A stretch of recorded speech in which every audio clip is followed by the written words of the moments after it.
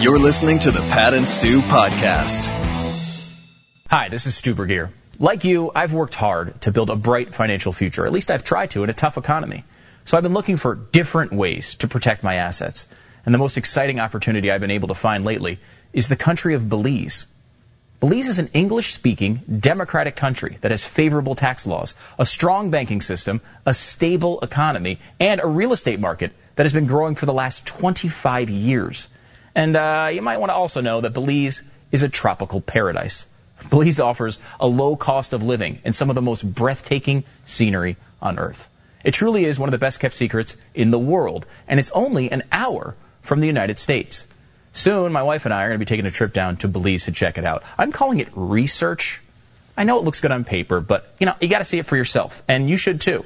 Go to buybelize.com to find more information about this exciting opportunity. That's buybelize.com. Schedule a flight, check it out. buybelize.com. Here we go for Pat and Stu. QVO countdown. 4, 3, 2, 1. Now, from the Glenn Beck studio in Dallas. This is Pat and Stu on the Blaze. Partially Dallas, partially still Salt Lake City from our affiliate at KNRS. In Salt Lake City, Utah, from within the shadow of the everlasting hills, it is Pat and Stu. This is our last show for about, a week and a half? Tomorrow, Glenn is off, so we'll be doing radio only. And then it'll be like a best of Pat and Stu. Is that right? Or is somebody filling in for us? Yeah, is it Doc Thompson? Do we know? Okay, somebody's filling in, so it'll be live, but it won't be us. So anyway, because, really, do we not deserve vacation after all this? I kind of think so. 888-727-BECK, 888-727-BECK. Big raid, some arrests, some mass resignations at Al Jazeera. Apparently not Al Jazeera America. But Justice Soledad O'Brien and other journalists have flocked to Al Jazeera in the U.S., the Middle East. In the Middle East, the network's having some problems. They've been facing a major challenge in its credibility, including mass staff resignations, a raid of one of its offices, its reporters kicked out of a news conference by fellow journalists, and the arrest of some of its staffers by Egyptian security forces. The developments are a result of widespread perceptions in Egypt and in the Arab world that Al Jazeera has shown pro-Muslim Brotherhood slants?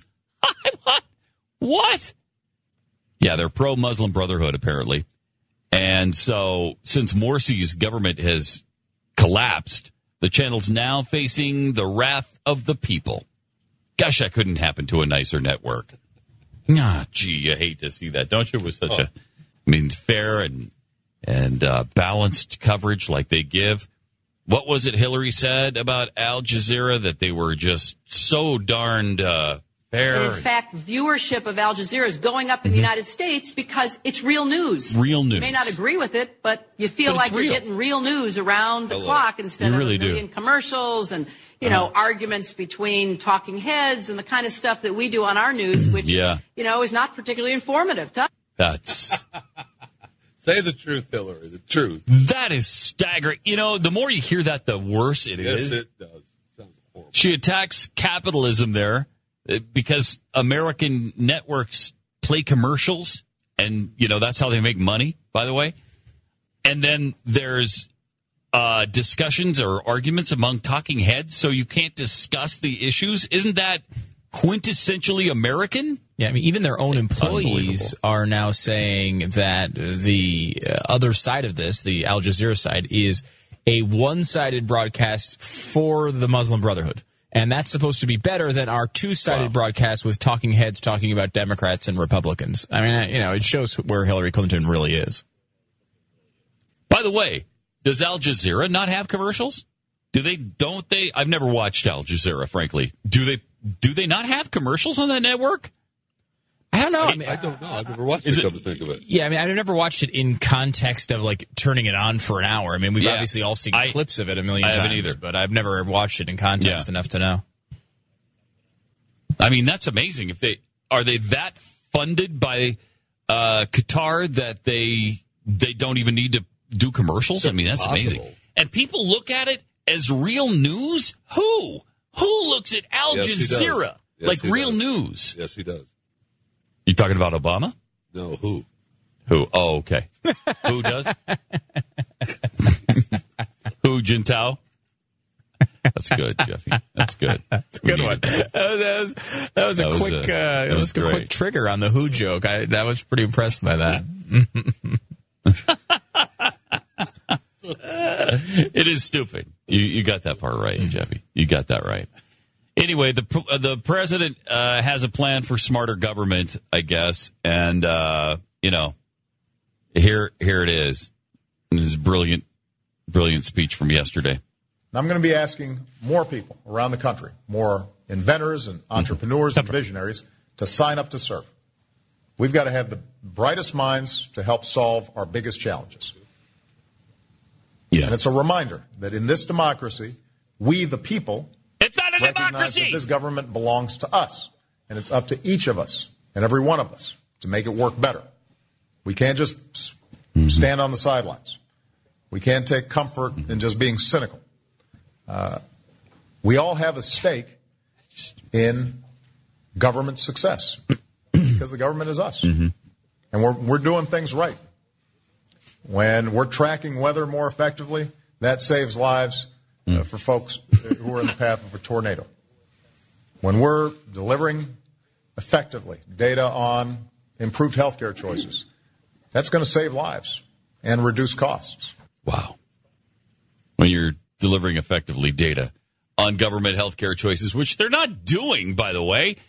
It's so ineffective, they've had to delay the rollout for another year. That's how bad this is. Geez, I mean, we covered this pretty well, I think, on the radio show. That is insanity start to finish. First of all, we're not a democracy.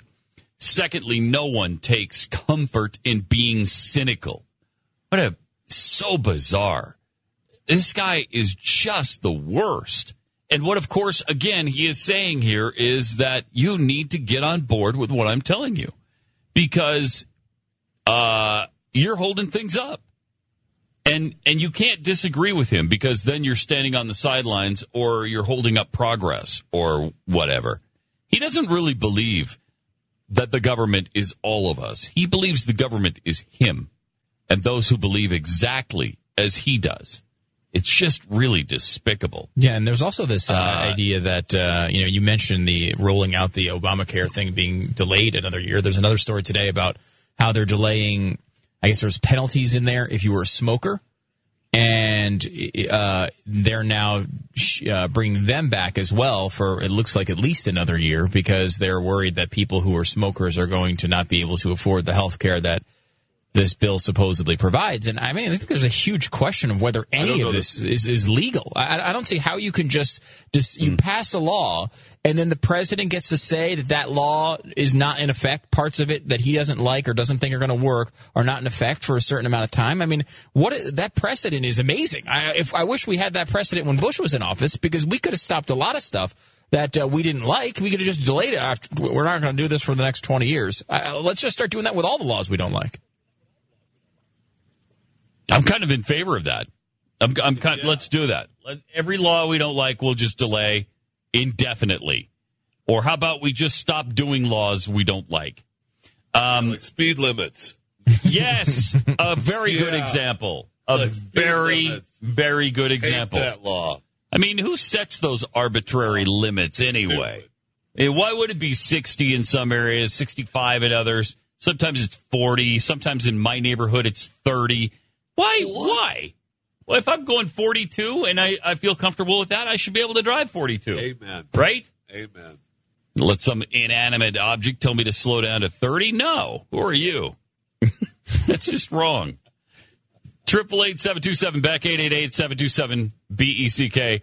Also, 1 in 6 Americans receive food stamps now. 1 in 6. Food stamp use rose 2.8% in the U.S. in April. From a year earlier, more than 15% of the U.S. 15% of the U.S. population now receives food stamps. That's what their education plan is. They've got people out hawking it all over the country. Well, yeah, we've talked about that, where they're recruiting people to show up. Didn't we talk to a recruiter, or did we just play audio of a recruiter? She went to Florida, and we heard the story, right? Yeah, it was a lengthy print interview that we talked about. Yeah. It was a print interview, wasn't it?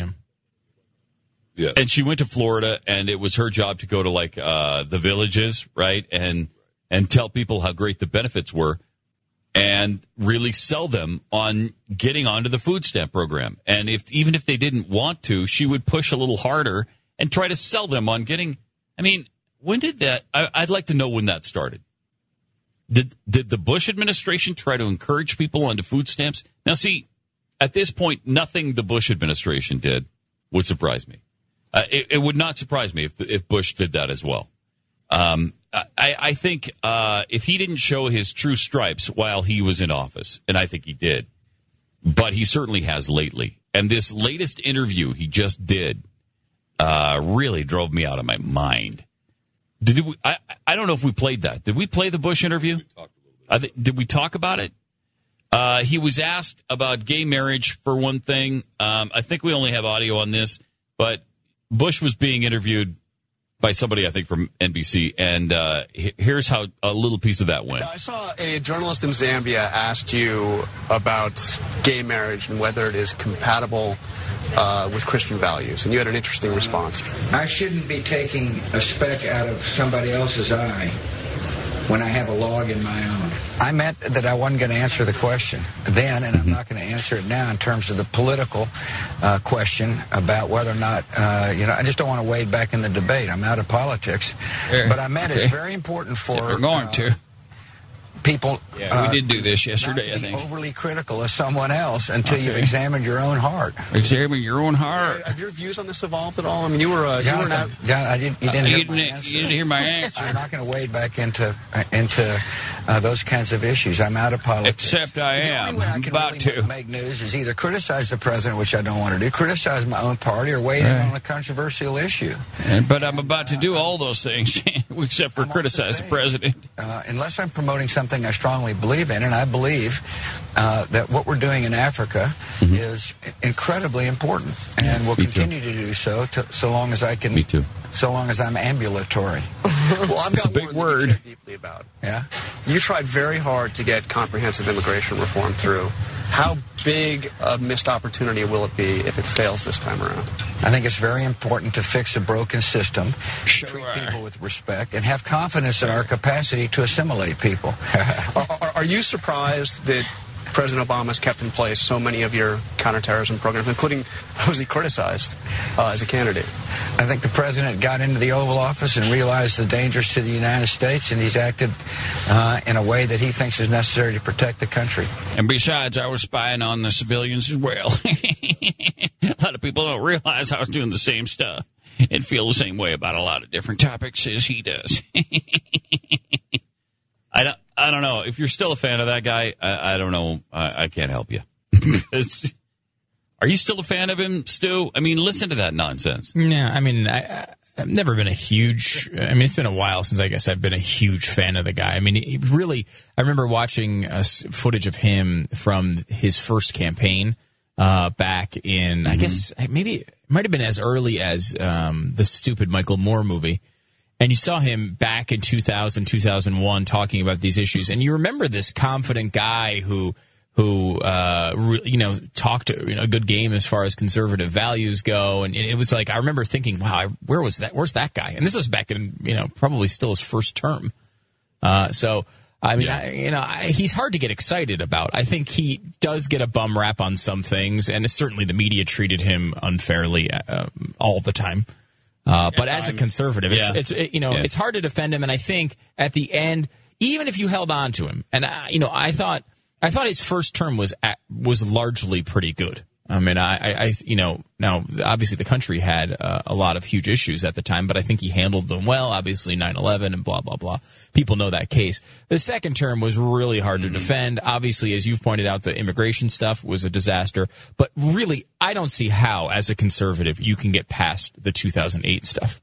I mean, even if you held on all the way, to me, that is such a line in the sand.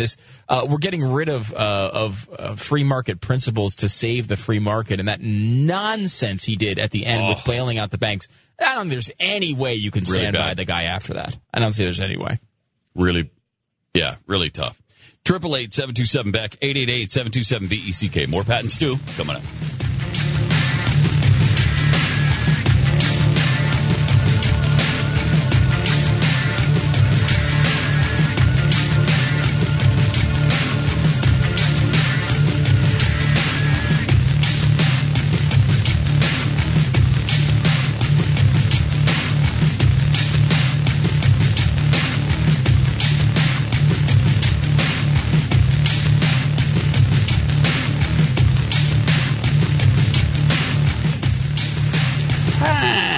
There's a couple problems in this country. Sometimes maybe you're not sure about the economic future, about what's going on. I don't know.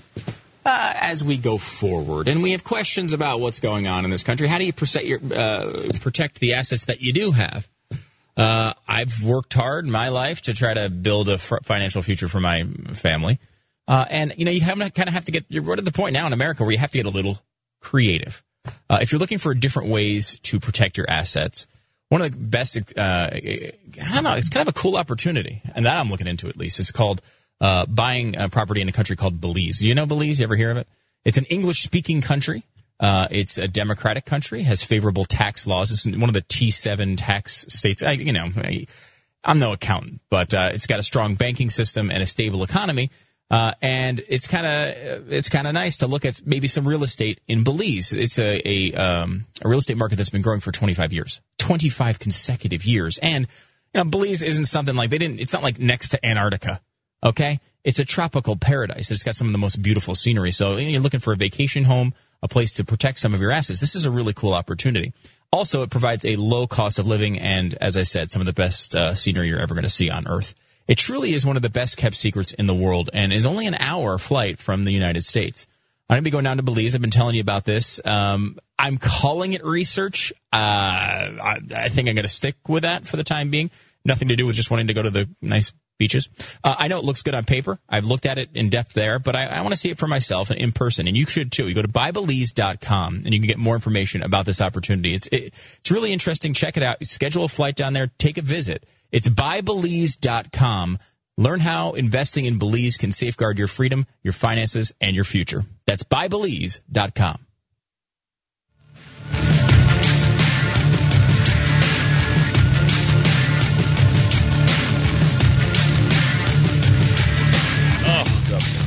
And we're back. 888-727-BECK, Pat and Stu Show. We were talking about the economy a little bit here toward the end. Mentioning the president's just ridiculous nonsense that he spouts and somehow gets away with in the media. I don't know how. And how, if I might be so bold, how does he get away in the black community with the unemployment rate here? What has he done for blacks that they love him so much that 95% or 94, whatever it is, 94 or 95% of blacks still support him? I don't understand it. He's done nothing. Wow. The unemployment rate is much higher, and the business ownership and home ownership of blacks is much lower than it was under Bush, the last crappy president. So the unemployment rate for blacks rose from 13.5 in May to 13.7 in June. The labor force participation rate has never been lower.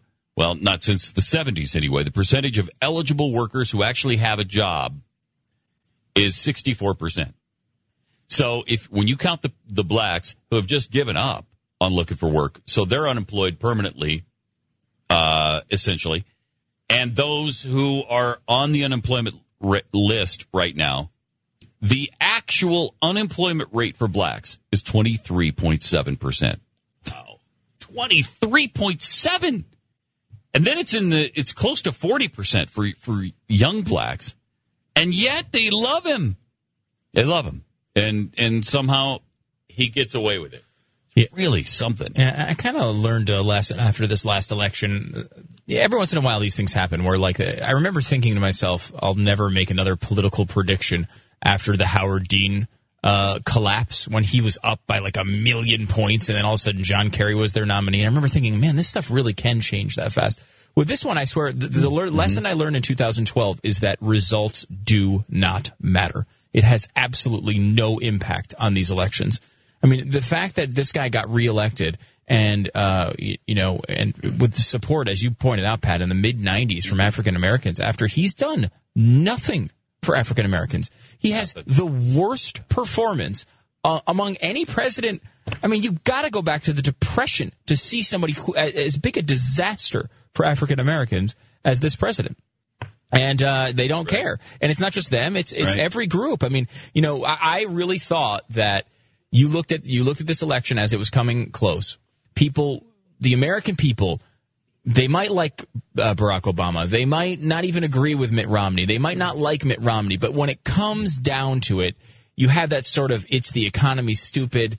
People know that this hasn't been working. Look at every single measure of the economy. There's almost no way to justify this guy getting this job for 4 more years, other than the fact that the media can just kind of tout their idiotic lies and that he might be likable in some way. I mean, I just don't think anymore results have any part in this equation. That's essentially where I am. It certainly isn't the economy stupid anymore, is it? Because the economy sucks. The economy sucked in November, and it's I don't know if it's any better now. Unemployment certainly isn't. I mean, I guess the stock market, if that's what you go by, even that's come down, though. That's adjusted quite a bit. And prices for goods and services have all risen through the roof. And oil and gas and electricity are all up. So I don't know on what measure. And the press is like, well, the economy's doing really well. We're in total recovery right now. The economy's kind of booming right now. In fact, he's done a great job. What are you talking about? In what way? Yeah. In what way? Yeah, there's a headline. But people buy it. There's a headline in the Wall Street Journal. And Wall Street Journal, not supposed to be a liberal paper. And the cover story was, job gains are stabilizing. All right, first of all, job gains. We've learned here that temp agencies are one of the largest employers. People are getting hired at part-time jobs that are replacing old full-time jobs. I mean, that's how these jobs are coming into effect. But beyond that, stabilizing. You're telling the freaking American people that 7.5% unemployment that you're saying is now stabilizing, and you're touting that as a good thing? What the hell country are we in? Is that what it was overall? Was 7.5? I think it's 7 points. The unemployment rate 6 now. I think it's 7.5 or 7.6. And is that's up, right? That's slightly up. Is that up a tenth since last time? I think the last month it was either flat or up a tenth. But again, this has been. I mean, we've been in this. How long has it been now? I mean, we had hit around the high nines, absolutely, and then it's dropped a little bit since then. But it is not. We're not getting that movement that everyone was hoping for. By now, I mean, we should be hitting 400,000, 500,000, 600,000 jobs a month if this thing was cooking. It's just not. We're barely clearing population growth. No, it is not. Right. And he's done nothing. He's done nothing, but he doesn't have to do anything. For his supporters, for 51% at least of this country to support him, he didn't have to do anything. He just has to be, and he is. So, it's just fine that he is Barack Obama. And they're going to apparently vote for him regardless. I've never seen anything like it. 20 years ago, this would not have happened in this country. 20 years ago, we had. Do you remember when H.W. Bush ran for re-election against Clinton, and he had a 90% approval rating? 90%. But because the perception was that a recession hit, and it was his fault, he lost the election less than 12 months later. I mean, it was an unbelievable, to an unknown governor from Arkansas who had about 4% even even recognition in this country. About 4% recognized his name. And he went from that to winning the election and becoming president of the United States in about a year or a little over.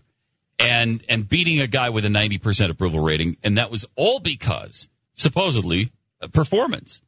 I mean, it's stunning that 20 years later, your performance means absolutely nothing. And if you're hip and you're cool and you can shoot hoops with Michael Jordan and Scottie Pippen from time to time, then you're worthy of being president. And tell me, Pat, just unbelievable. Tell me that does not show who really runs this country. The media runs this country. Look at this. You have the media presents this horrible recession under George W. Bush or George H.W. Bush, which in reality was a pretty mild recession that was over fairly quickly. Very. And I believe over, if I'm not mistaken, and I have to go back and look at it, over before Bill Clinton took office. And yes. then yes, if I remember right, it was. I believe it was. And then at the end of Bill Clinton's term, a recession started before he left office, and George W. Bush gets blamed for that. Then we come to this where, obviously this recession did start when Bush was in office, but it's the slowest recovery. Not only of, I mean, we could talk about the rate of being, really slow. It's the slowest recovery of, in this century by a long stretch. But not only is it the slowest recovery, we're not even halfway there yet. We haven't even recovered half the jobs we've lost. The man was elected in 2008. We've seen 5 years, Pat, of recovery summer stories, and the people are like, I guess he's doing a pretty good job with the economy. It's just, it's Lemmingville is what we've turned into, and it's hard to think anything else. It's inconceivable. You keep using that word. I don't think it means what you think it means. 888-727 back. More Pat and Stu coming up.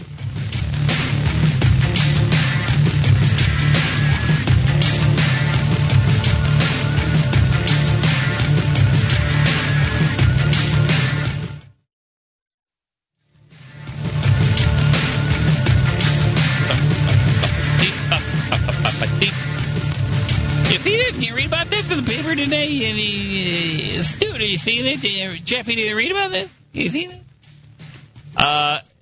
One of the weirdest phenomenon I think I've ever seen in broadcast history is the situation with Jay Leno. I can't for the life of me. You've been talking about it all morning. Understand it. I don't get it.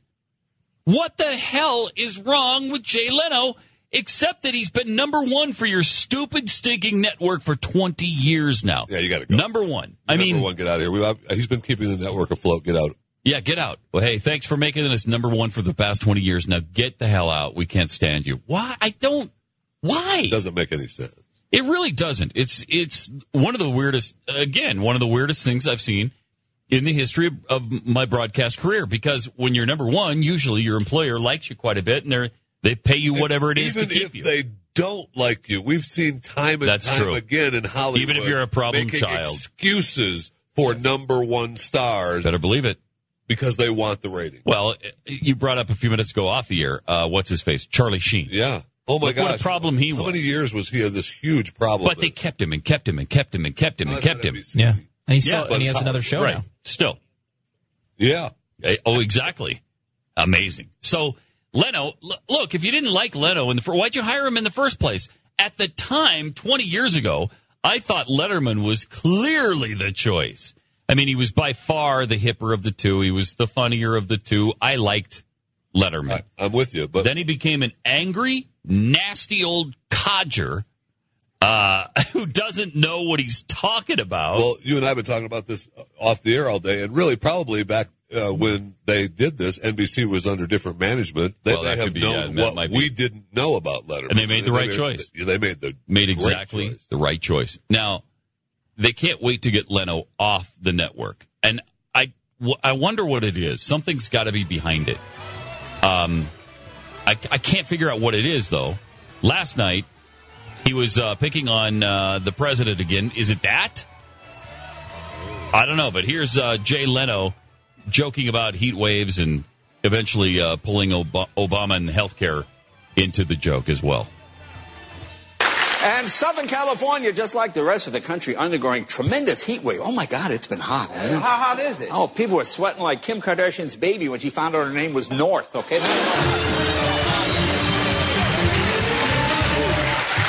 I was sweating like Alec Baldwin at a gay rights rally. That's how hot it was. It was so hot. Over in Anaheim, even Snow White had that not-so-fresh feeling. That's how hot it was. Hotter. I was sweating like the president trying to explain Obamacare. It was that hot. I mean, is that why they want him off? He's the only comedian, really, that takes shots at Obama. He really He's about the only one. And look, I don't think Leno is particularly conservative. I just think he plays it down the middle, and he jokes about people that are funny. It's fair game. He joked about Bush when he was in office.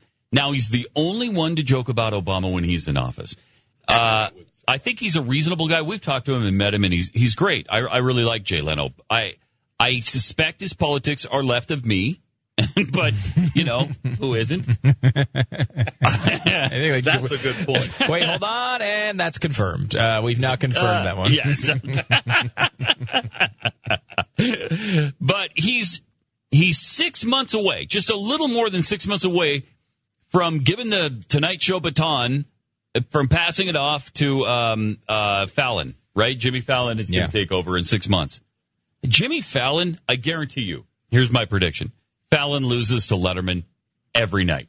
I think honestly, every night. My guess, if I had to say, I would say Kimmel's going to be the guy who's the real beneficiary of this, because he's already beating Letterman, which is pretty significant.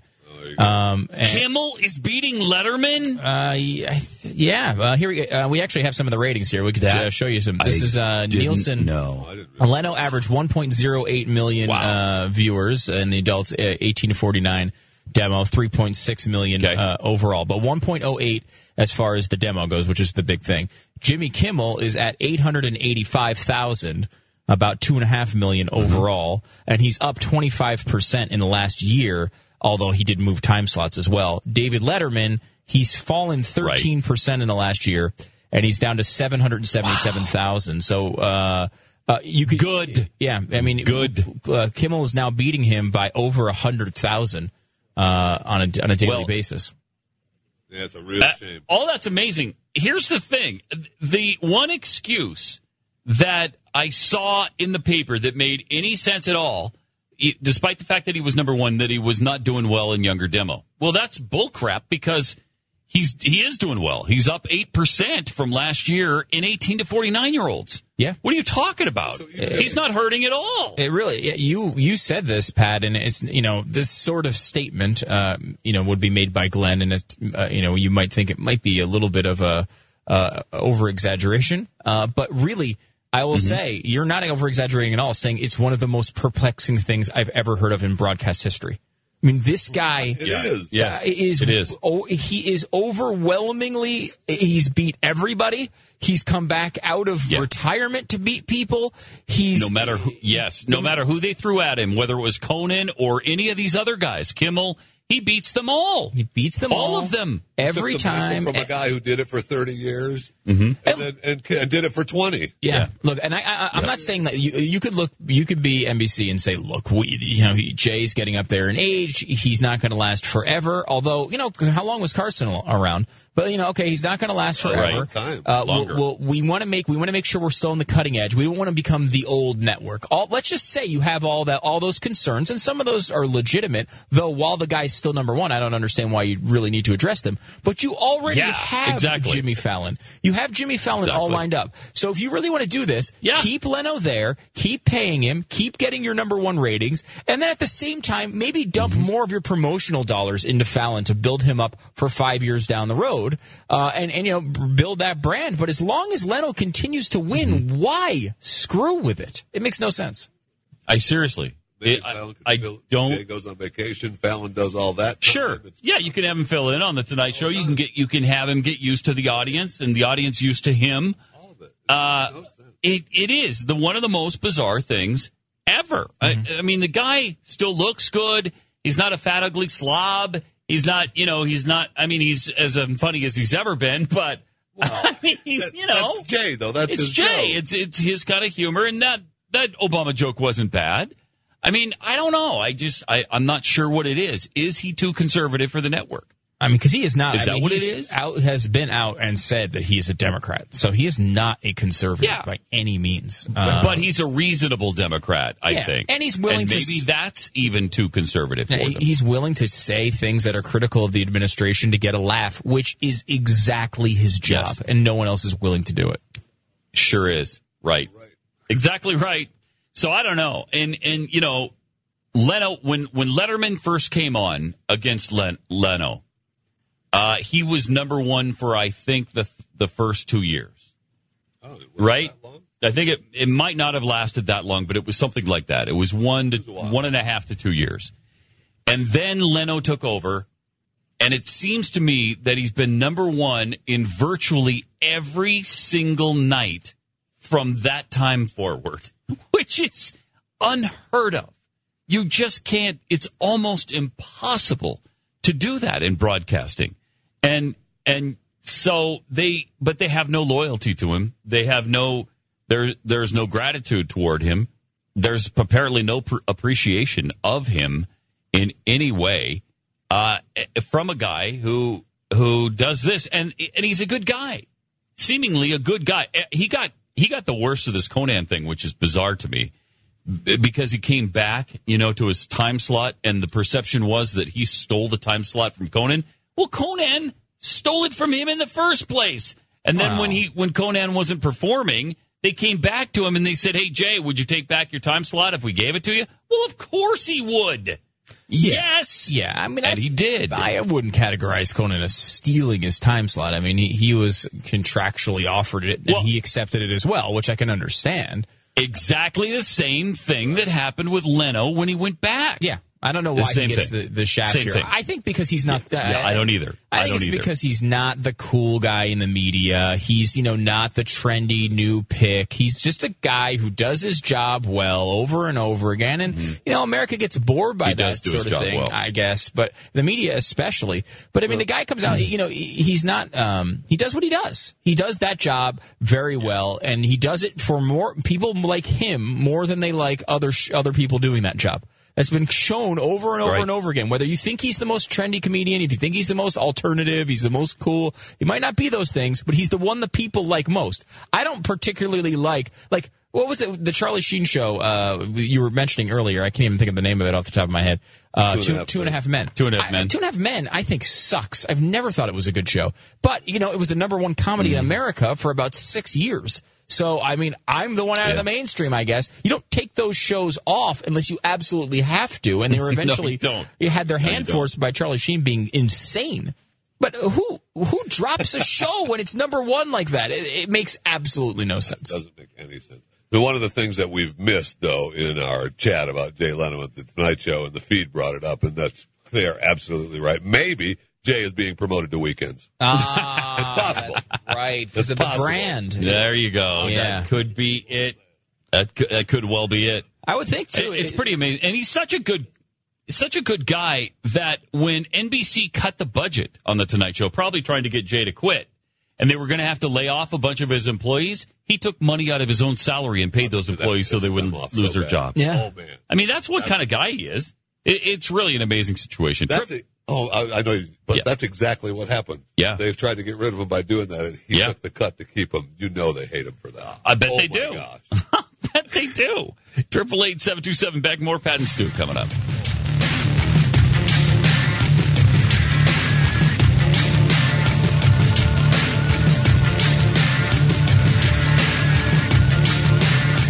The network you are building.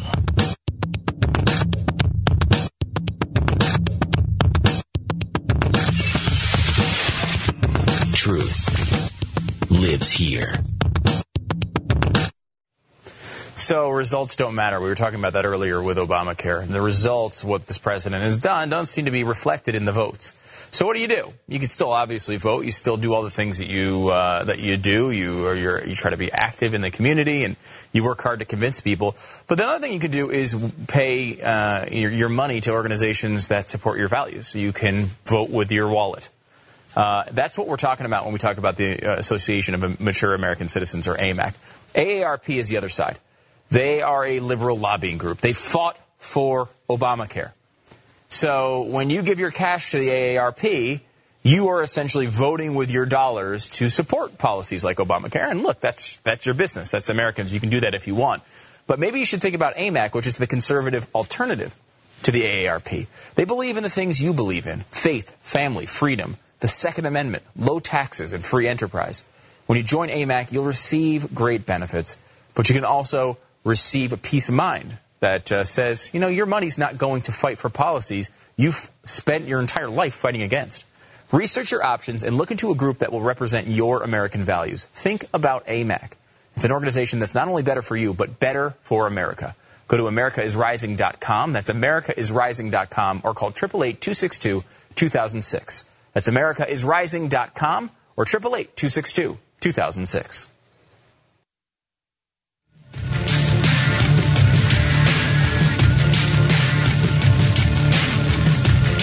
Welcome to Pat and Stu. 888-727-BECK.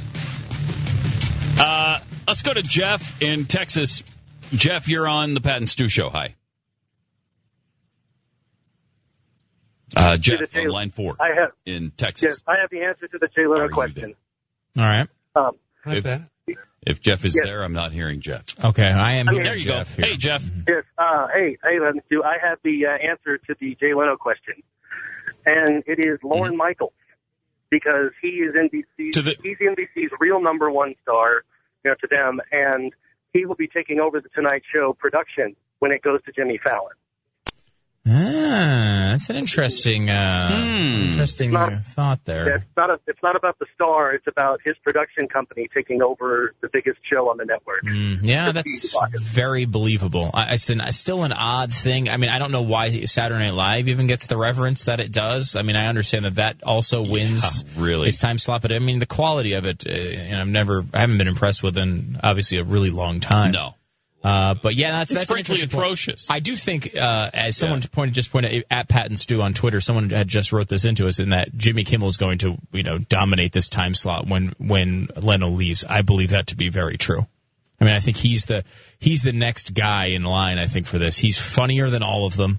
He's much more edgy than that time slot has been in a while, but he's not edgy to the point where, my mom likes the show.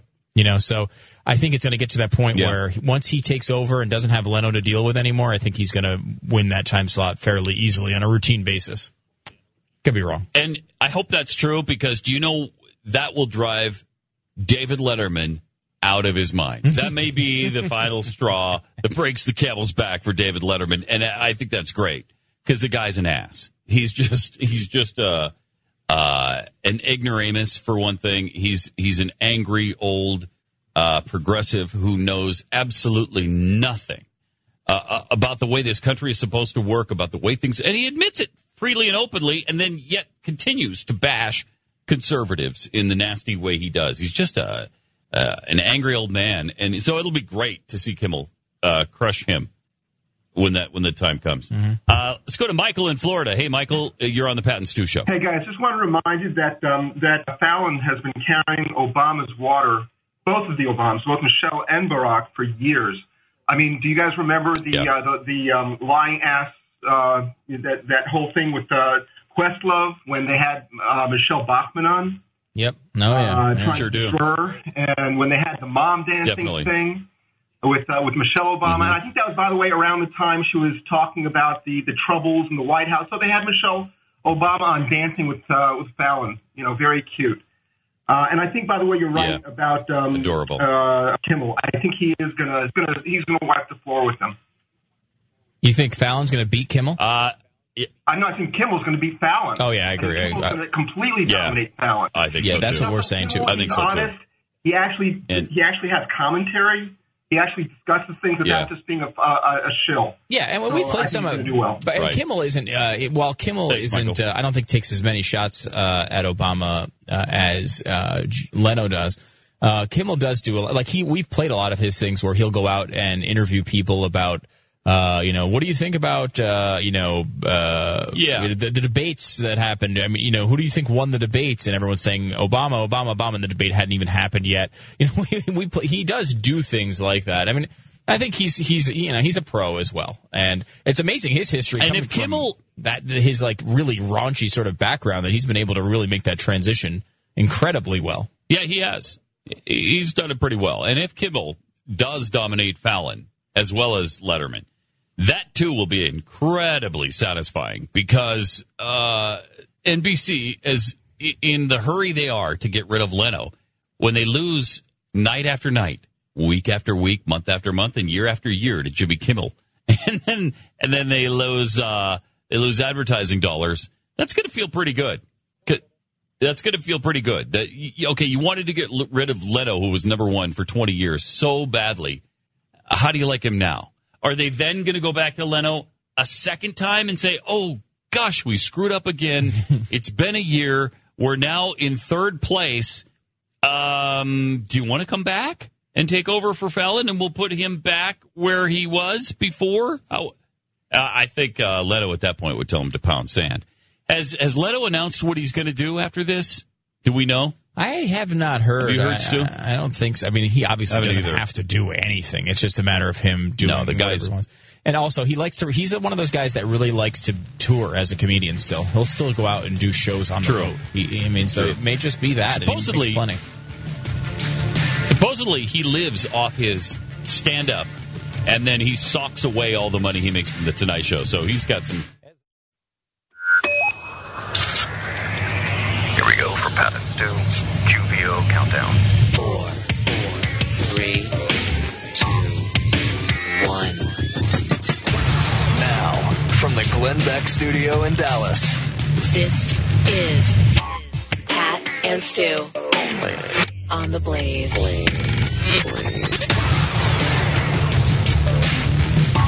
We were talking a few minutes ago. Welcome to Pat and Stu, by the way.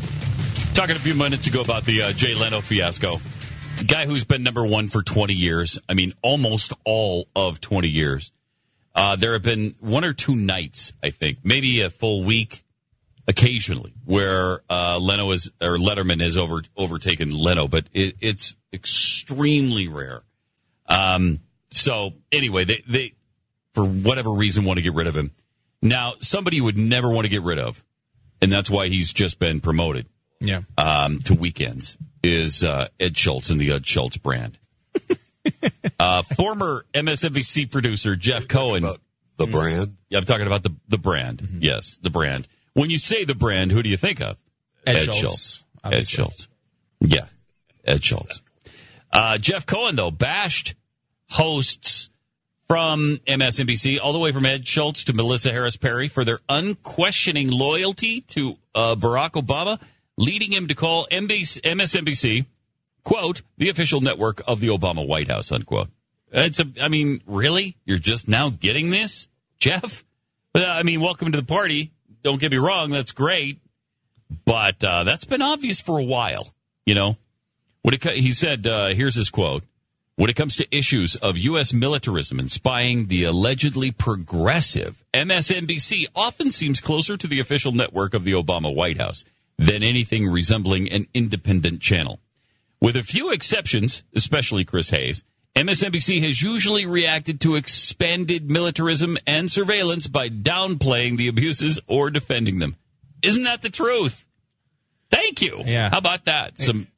Every once in a while, Mediaite will give you something honest. Yeah, it is true. Of course, first of all, I will point out that the only criticism they have is that they're not left enough when it comes down to the clutch. When it comes down to when you really need a progressive to criticize another progressive, they're not quite progressive enough.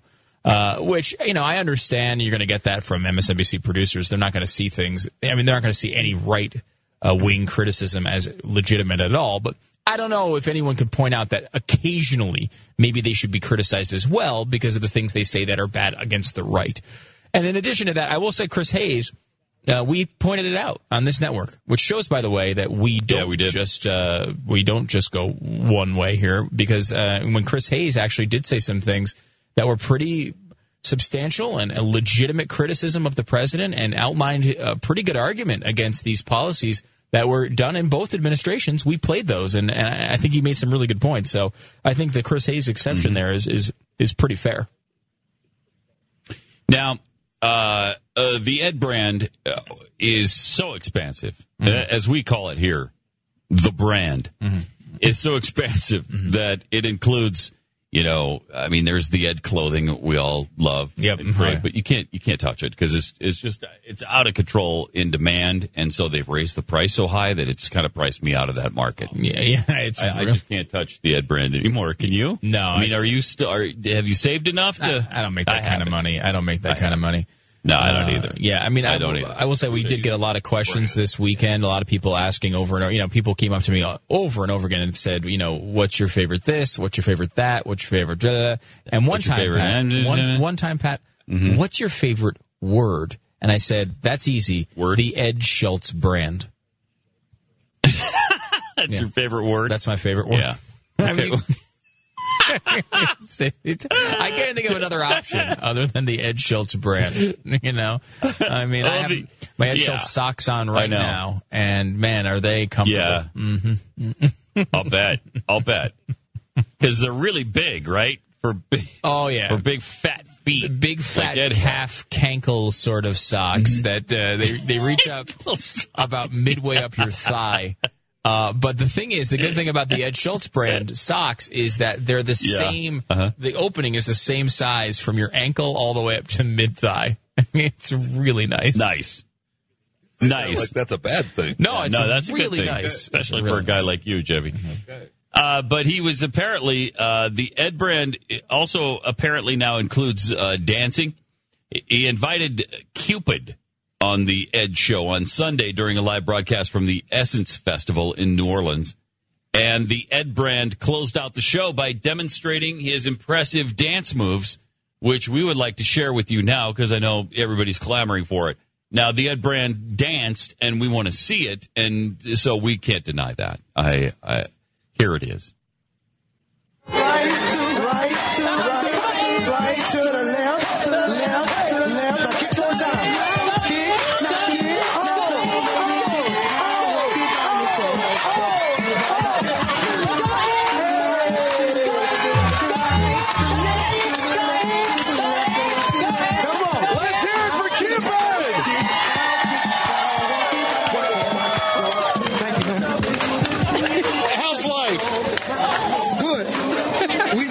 You on television dancing. That was one of the worst things I've ever witnessed. Gosh, that's embarrassing. Oh my gosh, that makes me want to hurt myself. Oh my gosh, listen, there's no Prancer size. No, let's be honest. You're right. That's no Prancer size. Thank you. Jeffy showed the Jeffy brand a few weeks ago of Prancer sizing, and it was impressive. I want everyone in the control room to hear this. I blame people like them for this. All you people in the control room, all you producers were like, no, Ed, it'll be a good idea if you go out there and dance. It'll be funny. It'll be cute. You're telling me you wouldn't tell it? It's only valid if you're telling it to him to hurt Ed and his brand. And then I'm all for it. But that's what you're like, oh, yeah, no, guys, look, we're going to have you out there with a rapper. And they're going to play a song, and then you try to do his dance. It'll be really funny. It'll help you relate to the younger viewer. Just do it, and then people will think it's great. It won't be great, Ed. I want you to continue to do this. As a fat old host, yes. As a fat old host, there's only one word to say to that. No. No. I will be seated during that break. Thank you. No, but really, Pat, it'll be a good idea. It'll look good. Listen, we know you're back. No. What we're going to do is we're just have you stand like a circle. Again, one more time. No. Oh, that is awful. All right, we had this. You can't even. It makes me sick to even think about it. I'll never get that image out of my head now. It's just there. It's awful.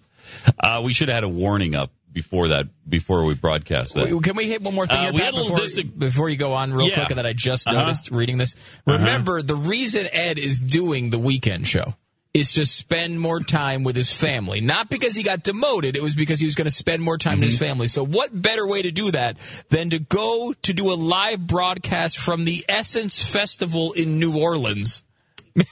As a guy who lives in North Dakota, what better way to spend time with your family? What a fat liar.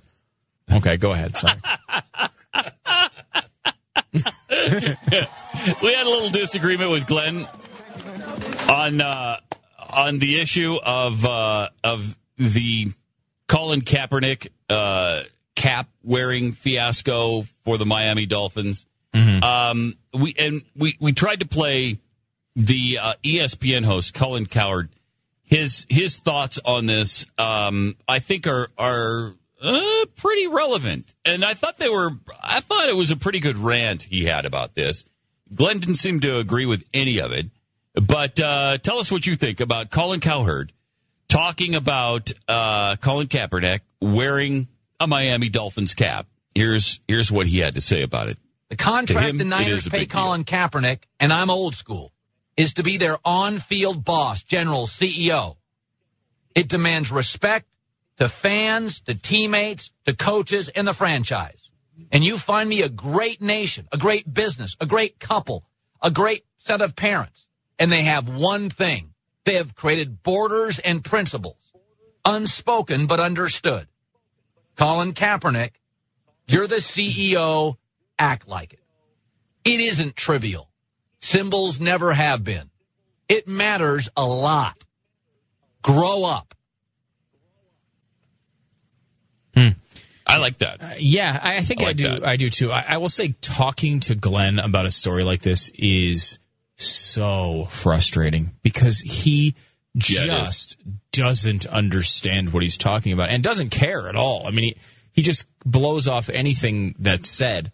And it's like, it's very similar to talking to the average American about an important issue. Like, he just is mindless. He just makes jokes. He's got no idea any of the history, any of the ramifications, any of the importance, any of the reasons why anyone thinks about this stuff at all. It's so similar because it's when you talk to somebody, you try to explain the ins and outs of Obamacare, they do the same thing back to you as he does about sports. It really is.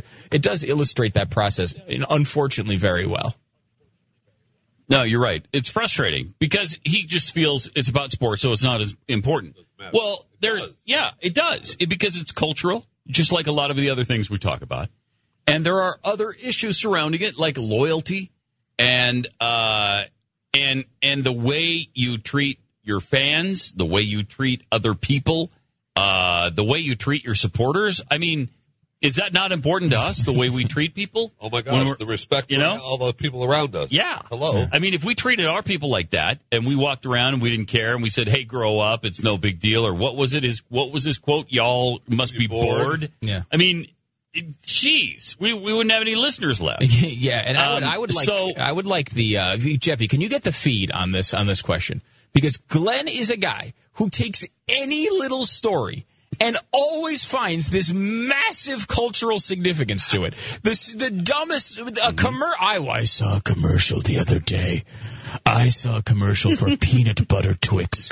Since when is there no caramel in Twix? This is an outrage. He always finds some massive significance over every little story. So see if you can find, Jeffy, get people on the feed to write in some stories that were not major stories that Glenn did entire 25-minute monologues on to find some minuscule significance to turn into the nation is falling apart. I would love to see a list of those because there's been plenty of them.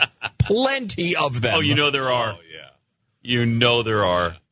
888-727-BECK, 888-727-BECK. All right, Torsa has been holding for a while, so let's go to Torsa in Mobile, Alabama. You're on the Pat and Stu Show. Hi. Hi, how y'all doing? Hey. Good. Okay. I was wanting to make a couple comments about the Trayvon Martin case, or the Zimmerman case. Okay. I've been an avid listener for some years now of the Glenn Beck program. Okay.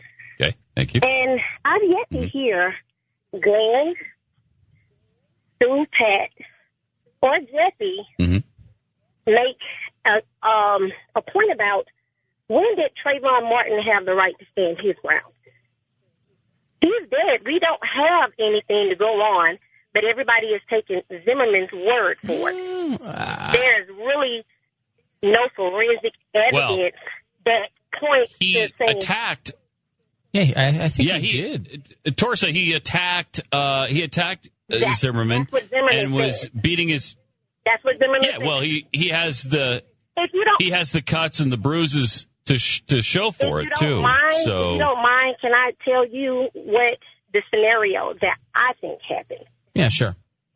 Okay, Zimmerman was following Trayvon Martin. And I believe that he had been following him since he had walked into the complex to go home. He was following him in his truck. He did call the police. He said some things because, of course, he saw a young black male in a hoodie in his neighborhood where he thought, hey, he doesn't look like he belongs. Okay. He commenced to follow him. He even got out of his truck to follow him because he did not want this punk to get away because they always get away. So he wanted to play, in my eyesight, cops and robbers. I mean, I think that's a kind of a negative way to look at it, Torsa. Just to be fair, even if we're taking your facts down just as they are, I mean, if they had several robberies in this area, the suspects had similar descriptions. The fact that he decided to go after and follow him doesn't necessarily mean he wanted to play cops and robbers. He may have just been wanting to protect his community. That doesn't mean that he was right to do that. I mean, you could certainly argue that that was not the right way to do it. He should have called the cops and left or whatever. But, I mean, I don't think you're putting a disparaging tint on it by saying he wants to play cops and robbers. I mean, that's how I feel. I mean, I've heard so much negative about Trayvon Martin. And this young man is not here to speak for himself. He doesn't have a voice. He can't tell his side. Oh, the media spoke for him. Torsa, the media spoke for him quite eloquently. They made that kid into an angel. They made him into a saint, that he'd never done anything wrong. Well, we found out quite the opposite over the last year and a half. There's been a lot in Zimmerman's past that really people have been trying to sweep under the rug. Like, he has a past. Such as? Okay, did he not attack a police officer, an officer of the law, to defend a friend of his? And, I don't know. Did he? And that charge was dropped. And I believe that's because he has an uncle that is a sheriff, and his father is a retired judge, I believe. Yeah, I mean, I think that the issue here, maybe I'll be honest, I have not been obsessing over MSNBC over every detail of the Trayvon case. What I have seen, though, I mean, you have, obviously, at some point there was an altercation. We have an eyewitness who says that Trayvon Martin was on top in this fight, at least at one point. You have several... his dad says... His dad says...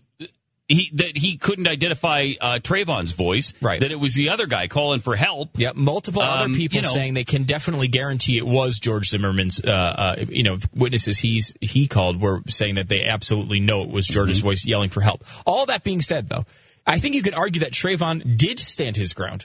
If he really felt like, let's just say all of this is true. Zimmerman followed him. He wanted to play cops and robbers. Trayvon turned around and said, you know what? Screw you. I'm not taking this anymore. They get into a fight. He holds his ground and they get into a fight. Even with all of that, if he's bashing his head into the ground, Zimmerman has a gun. He takes it out and shoots him. Zimmerman's still not guilty. That's how the law is set up. And that's where I think you have, I don't think it's going to be very easy to get a conviction at all on this. Well, what if the scenario went like this? Because I feel like if Zimmerman was so afraid of him, why would he allow this young man to gain that much ground on him? If you're afraid, your first thing is to turn and flee. I believe that he had his gun pulled already because he wanted to make sure that he did not get away. He wanted to detain him. And if you listen to what the prosecutor was asking his friend yesterday about how an officer of the law detained someone, I believe that's what George Zimmerman was trying to do. Because if you listen to... Well, you could believe that, but there's no evidence of it, Torsa. I mean, all the evidence goes against what you're painting here. If you listen to Miss... what was the young lady's name that was the prosecution's first... Gentile. That's right. Yes, that young lady. What she said resonated with me because she said that when she was on the phone with Trayvon, he said that there was this creepy man following him. Yeah. He told him. No, she said creepy cracker. Creepy ass cracker. Creepy ass cracker. A little different. Yeah, creepy ass cracker. Yes, but no one is. A little worse than creepy man. You highlight that, but you don't highlight what Zimmerman was saying. No, I don't highlight either. Well, what he said, he didn't say anything racial that I know of. Okay, well, Yeah, I mean, sorry, we're I didn't not- want to curse on your show. Yeah, no, I know. Yeah, Creepy ass cracker. That is what he said. That is. But Yes. Yeah. when she said that she heard him say, "Get off of me, get off of me," it wasn't necessarily that Zimmerman was on top of him. I believe that is a term that is used in the black community when someone is on you and putting their hands on you. We said, "Get off me, get off me." If he give me this though, and I believe a fight did ensue. Because I really don't honestly do not care about George Zimmerman at all. Like I don't find him to be an endearing character per se. Like I really just care about justice in this case. I could care less if George Zimmerman did this. I want him in jail for the rest of his life. But what I don't understand is in your scenario, if he's coming out with a gun pointed at him to detain him from the beginning, how does this altercation begin? If he's got a gun pointed at him, how does he get to Zimmerman without getting shot and then bash his head into the ground a bunch of times? It doesn't seem possible. Well, I don't think Torsa believes. That's my thing. I'm trying to get y'all to see. Maybe Trayvon did not go after him. Maybe he went after Trayvon to detain him. Except for the fact that Zimmerman had a black eye, which I've seen. He had a big cut in the back of his head from being bashed into the ground. He had a broken nose. The guy was beat up. Yeah. I mean, Trayvon Martin beat him up. So as he's on the ground, he pulls out the gun and shoots him. It's a total case of self-defense. But obviously you don't want to believe that, and that's fine. That's up to you. Self-defense when you are the aggressor. He wasn't the aggressor when he's getting his head bashed into the ground. And legally, you absolutely can be. That is, and you are the aggressor. You're not an officer of the law. He did not say. Well, first of all, Torsa, you're assuming that he had his gun out. And he was trying to detain him. There's no evidence. There's no evidence that happened. Yeah. Okay. All right. Well, Torsa, in fact, thanks appreciate for the call, Torsa. That was a good call. We appreciate it, definitely. But the fact is, if the guy had his gun out, he's not going to let Trayvon Martin get on top of him and start bashing his head into the ground. Especially he's going to shoot him first, then it's over. Yeah, if he wants to kill him, if his desire is to kill this person, it's the second he makes a move, he's going to take a shot at him. I feel like it just doesn't fit the facts. Yeah, it really doesn't. It doesn't fit, and she wants to make it fit, but it doesn't. I spoke to a friend of mine this week who is conservative. And he was saying that he doesn't think Zimmerman's a good guy, and that he thinks that he was he caused this incident by following him and making this into something that it didn't need to be. And I think there's probably a legitimate criticism in there, in that like he didn't need to do this. However, he's within his rights to do it. And I think first of all, as Torsa was saying, the bottom line is it doesn't matter who the aggressor was in reality. That's not material legal value in this case. But even if Zimmerman followed him, and even if he started a fight with Trayvon Martin, if Trayvon Martin was winning that fight and bashing his head and breaking his nose, and he thought he was in serious danger, that's the only thing that has to happen. This isn't stand your ground law. It has nothing to do with that. It's simple self-defense. And he will be able to win legally based on that. But I think that there's this situation that happens with this case, and I think Torsa is a good example of it. It becomes sports. It becomes your team is the Trayvon team, and you'll just find any way to defend this case when it does not seem like there's anything there. And Torsa, obviously not a stupid person. I mean, and she said she's been a listener to this program for a long time. She's well-spoken, she knows, but I think like you get into that area where you're now just getting on a team, and Trayvon, is one team and Zimmerman's another, and I think there are some conservatives who are trying to make Zimmerman out to be this wonderful, magical creator of all that is good and positive on the earth, and I don't think that's true either. It does seem like people are settling in on their sides, and I don't know if they're rationally thinking about it anymore. 888-727-BECK.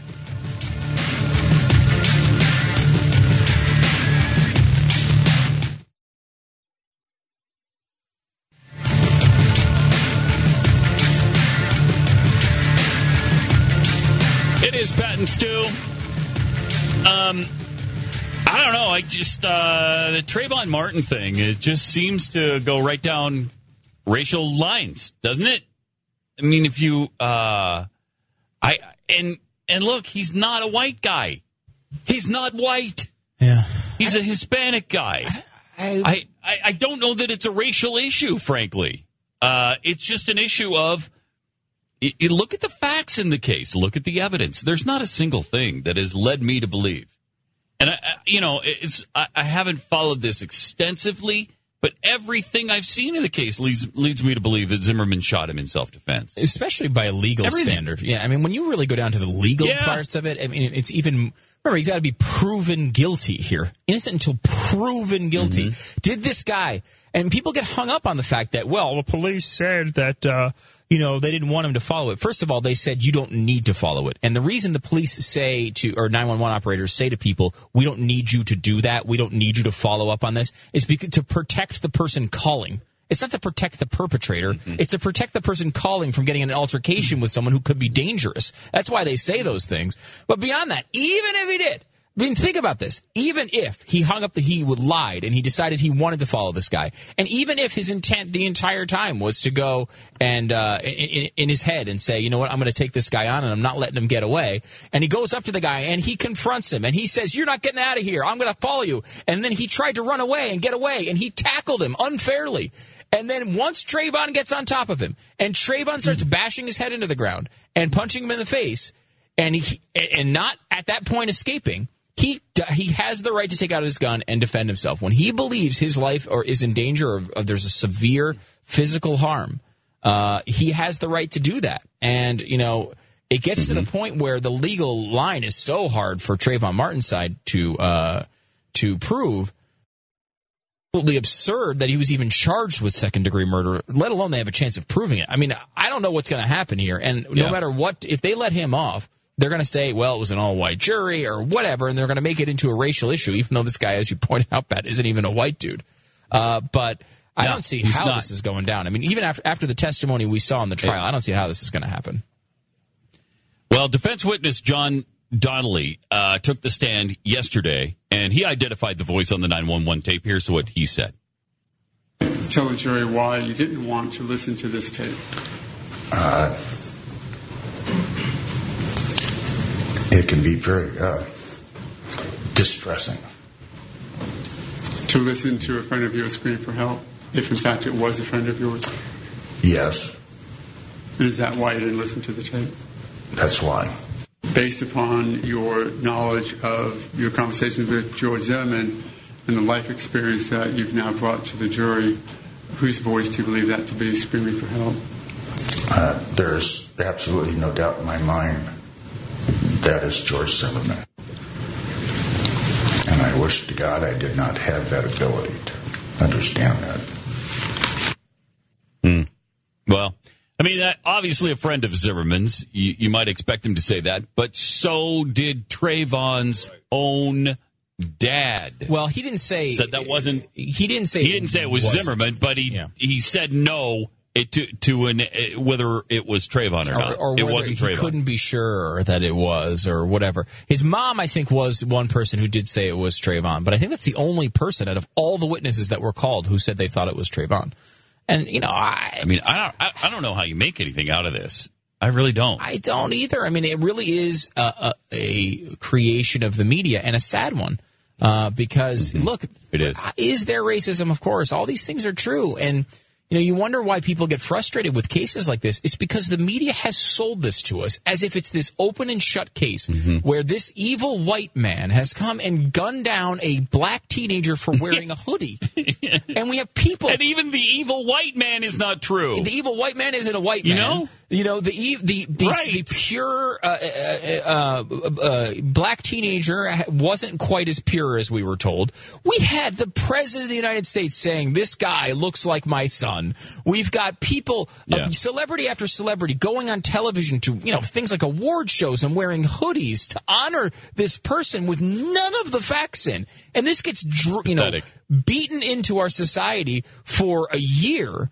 And then when the facts come out and they don't support it, it goes back to our previous conversation. Results don't matter anymore in this society. And the results of the investigation being that George Zimmerman is innocent is not going to stop people from getting pissed off at that verdict coming out. And I will say it again, one more time. George Zimmerman is no more white than Barack Obama is. They're both half. Okay? So, can we stop with that? 888-727-BECK.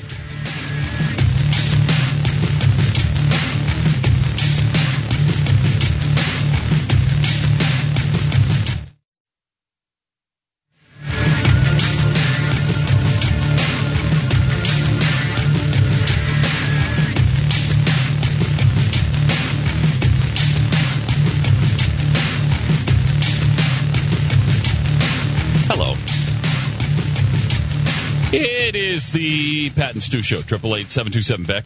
888-727-BECK. We have Yassine Bey, who you know probably better as Most Def. I think we all know pretty well Most Def, right? And Stu, you mentioned that that's Most Definitely. It's short for that, right? I believe he's an actor. So, yes. Mm-hmm. He's an actor that we all love. He's a beloved actor. He's a comedian. He's a rapper. He's an artist. He's a friend.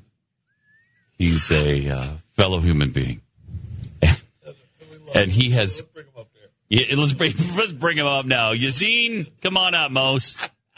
He's been force-fed Guantanamo Bay style because apparently he feels some kinship to these killers in Gitmo. But he did. Do we have a little? I think we have a little piece of the little taste of what he tasted. A little tube going up his nostril and stuff. Force fed like the Gitmo prisoners who were on a hunger strike, and so they're force fed to keep them alive. Oh, the human rights abuses of this nation. I can't take it. But here's what it looked like with Most Def. Oh, the horror. The pain. The suffering. Stuff. I can't. Oh no. No, I've got to look away. I can't. Oh, no. Oh, no. Don't do that to him. Oh, no. Oh, no. Not look comfortable. See, the tube's got right up his nostrils, Stu. Look at that. Stop it, please. Stop! That's me. Please stop. I can't do it. He can't do it. That's a pretty good job, buddy. Nice try. I can't do it. All right. I can't do it. I'll have to eat a steak. Here's what we have to do when we get back. And I'm just taking part in a demonstration with standard operating procedure for force-feeding detainees at Guantanamo Bay. Gosh. Oh, my gosh. I mean, it's a pretty standard medical procedure that happens to people all the time, doesn't it? I mean, like except you're usually out. We could put them out. Oh, my gosh. The problem, I guess, is that they don't want that, right? I don't know. Stu, I don't know. What I'd like to do when we get back on Monday, a week from this coming Monday. Okay. Is force feed Jeffy.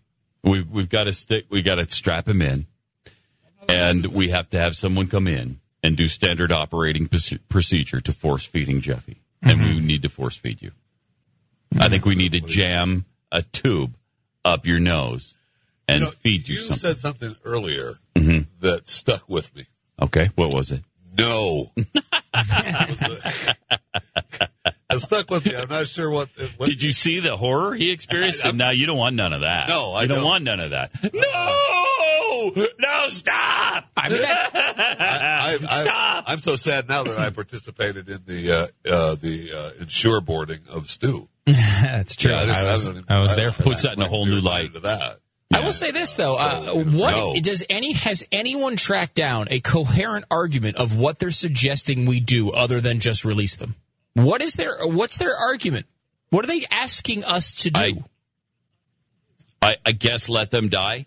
Isn't that the only other alternative. You have to let them die. I would say there's very little Right? chance of. I mean, I don't know. Maybe this is true. But you got to be a pretty damn strong person to sit there and with food in your cell not eat it when you're starving to death. To the point of I don't even know that a person could do it. And you know what? Once I think before you die, again, I'm no doctor, but before you die, you're going to pass out. And when you pass out, we'll intravenous feed you if they don't want it, they want us to keep them alive. That's what happens. Yeah, I mean, I don't understand what the hell do they want us to do? You might not like that procedure. I don't know. Seriously, I don't know. completely fine stopping doing that. Completely fine. We'll put a salad at the corner of their cell once a day, and if they die, they die. Fine. Period. I really don't care. If they want to kill themselves by starving That's exactly themselves, where I am. I know. I mean, is it really that painful? I've had things. I think we've all had, intravenous tubes, or I don't know if I've had a tube. Probably it's sometimes stuck up my nose. I have, because I've had operations, and there have been tubes stuck up my nose. Is it really that painful? I mean, I would think it's got to be very uncomfortable, and that's why they usually put you out for it. It's right? uncomfortable. Yeah. But is it really like, stop, I can't take it, I can't do it, I can't. Come on, man. I don't know. I think that's a little over dramatic. Maybe. I mean, I would say that did not look pleasant. I mean, just from the point of looking at it from a wincing perspective, it does not look pleasant. I don't think it's to say that you're a wuss for not being able to handle that. I mean, I don't want to go through it, but you don't have to. I mean, you shouldn't have to. I mean, if you want to die, fine, whatever. I'm fine with that. You want to kill yourself? I got news for you. The starving to death process going to be a hell of a lot worse than the tube up your nose. That one I can promise you. No doubt. I don't think there's any doubt about that. It's, starving to death. Were we told initially during the Terry Schiavo process, it's a better way to go. You almost get euphoric. Bull crap. Yeah. And then there was a doctor who said, euphoric? No, it's excruciating. It's painful. I mean, it's starvation. Do the kids who we talk about all the time on television who are starving and then, they're looking for donations, do they look like they're enjoying their starvation? No, it's not a fun way to go.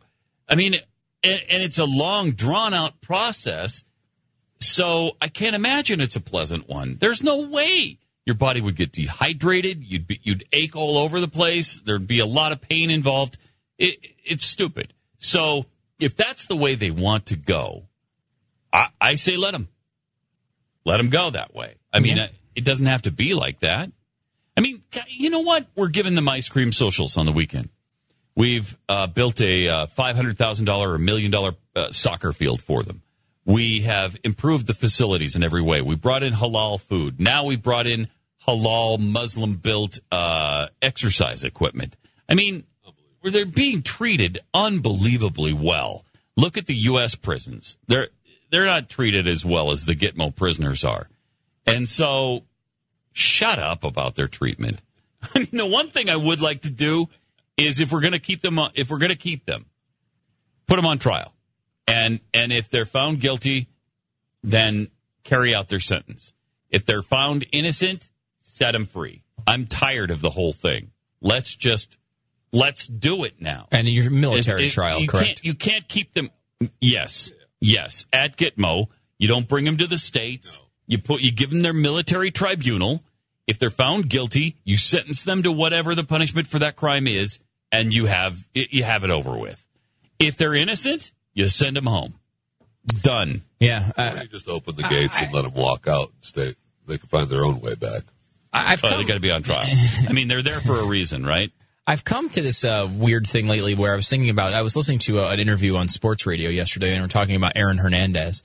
And the sheriff was on. He was talking about, look, we got this guy. We're going to be looking into the trial and everything. And they're like, well, what's going to happen with him? How long will he be kept there? And he goes, look, we've got people who've been held here for 2 years, as we're getting ready for this trial. So, this could be a couple of years before we really get to it. That to me seems inherently unfair. Like and unconstitutional, doesn't it? I mean, no. Wait, he's held with charges. Even when you're held with charges, to a speedy trial. Yeah, you can't be held there for 2 years. I mean, it just seems if you don't have the evidence you need to convict the guy for 2 years, I mean, you might you might not be able to get a conviction. I mean, like, to me, a year seems completely on one side of it. And it's almost like the other thing is that should be the maximum, like, let's say a year. And the other part of that is it almost seems as if, and I haven't really looked at this, at our history, what the founders believed on it, but just from a knee-jerk reaction, I guess, it just seems that, like, if you are in jail, they put you in jail for a year, and the state is coming after you with their prosecutors, looking for their evidence, and they come to you and they present their case, the state is working against you, and then you're innocent, you should be compensated for that time.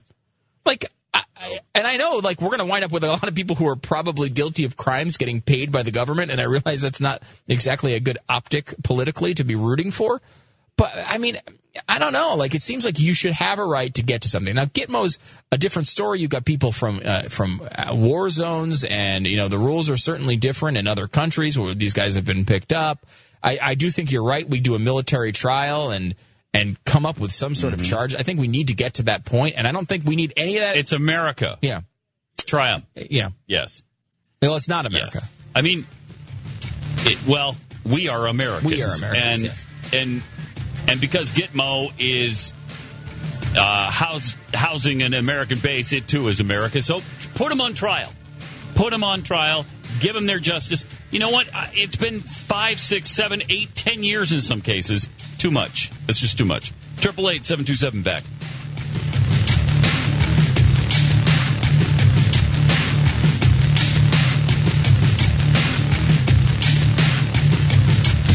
The network you are building.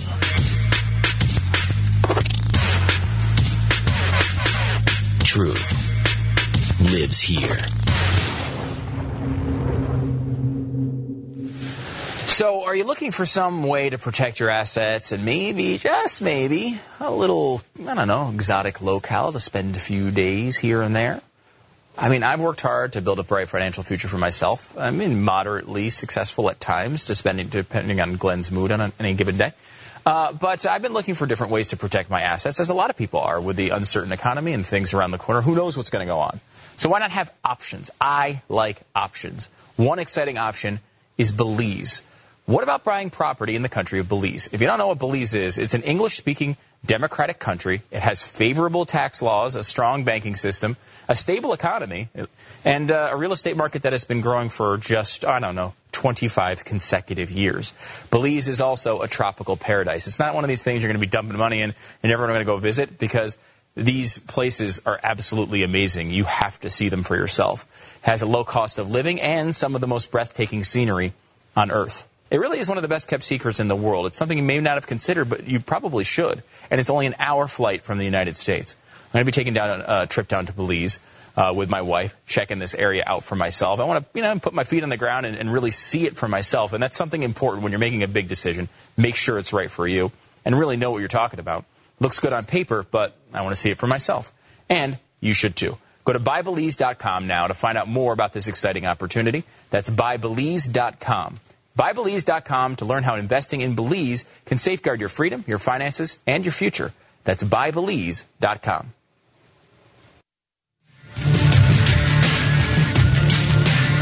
Hey, welcome.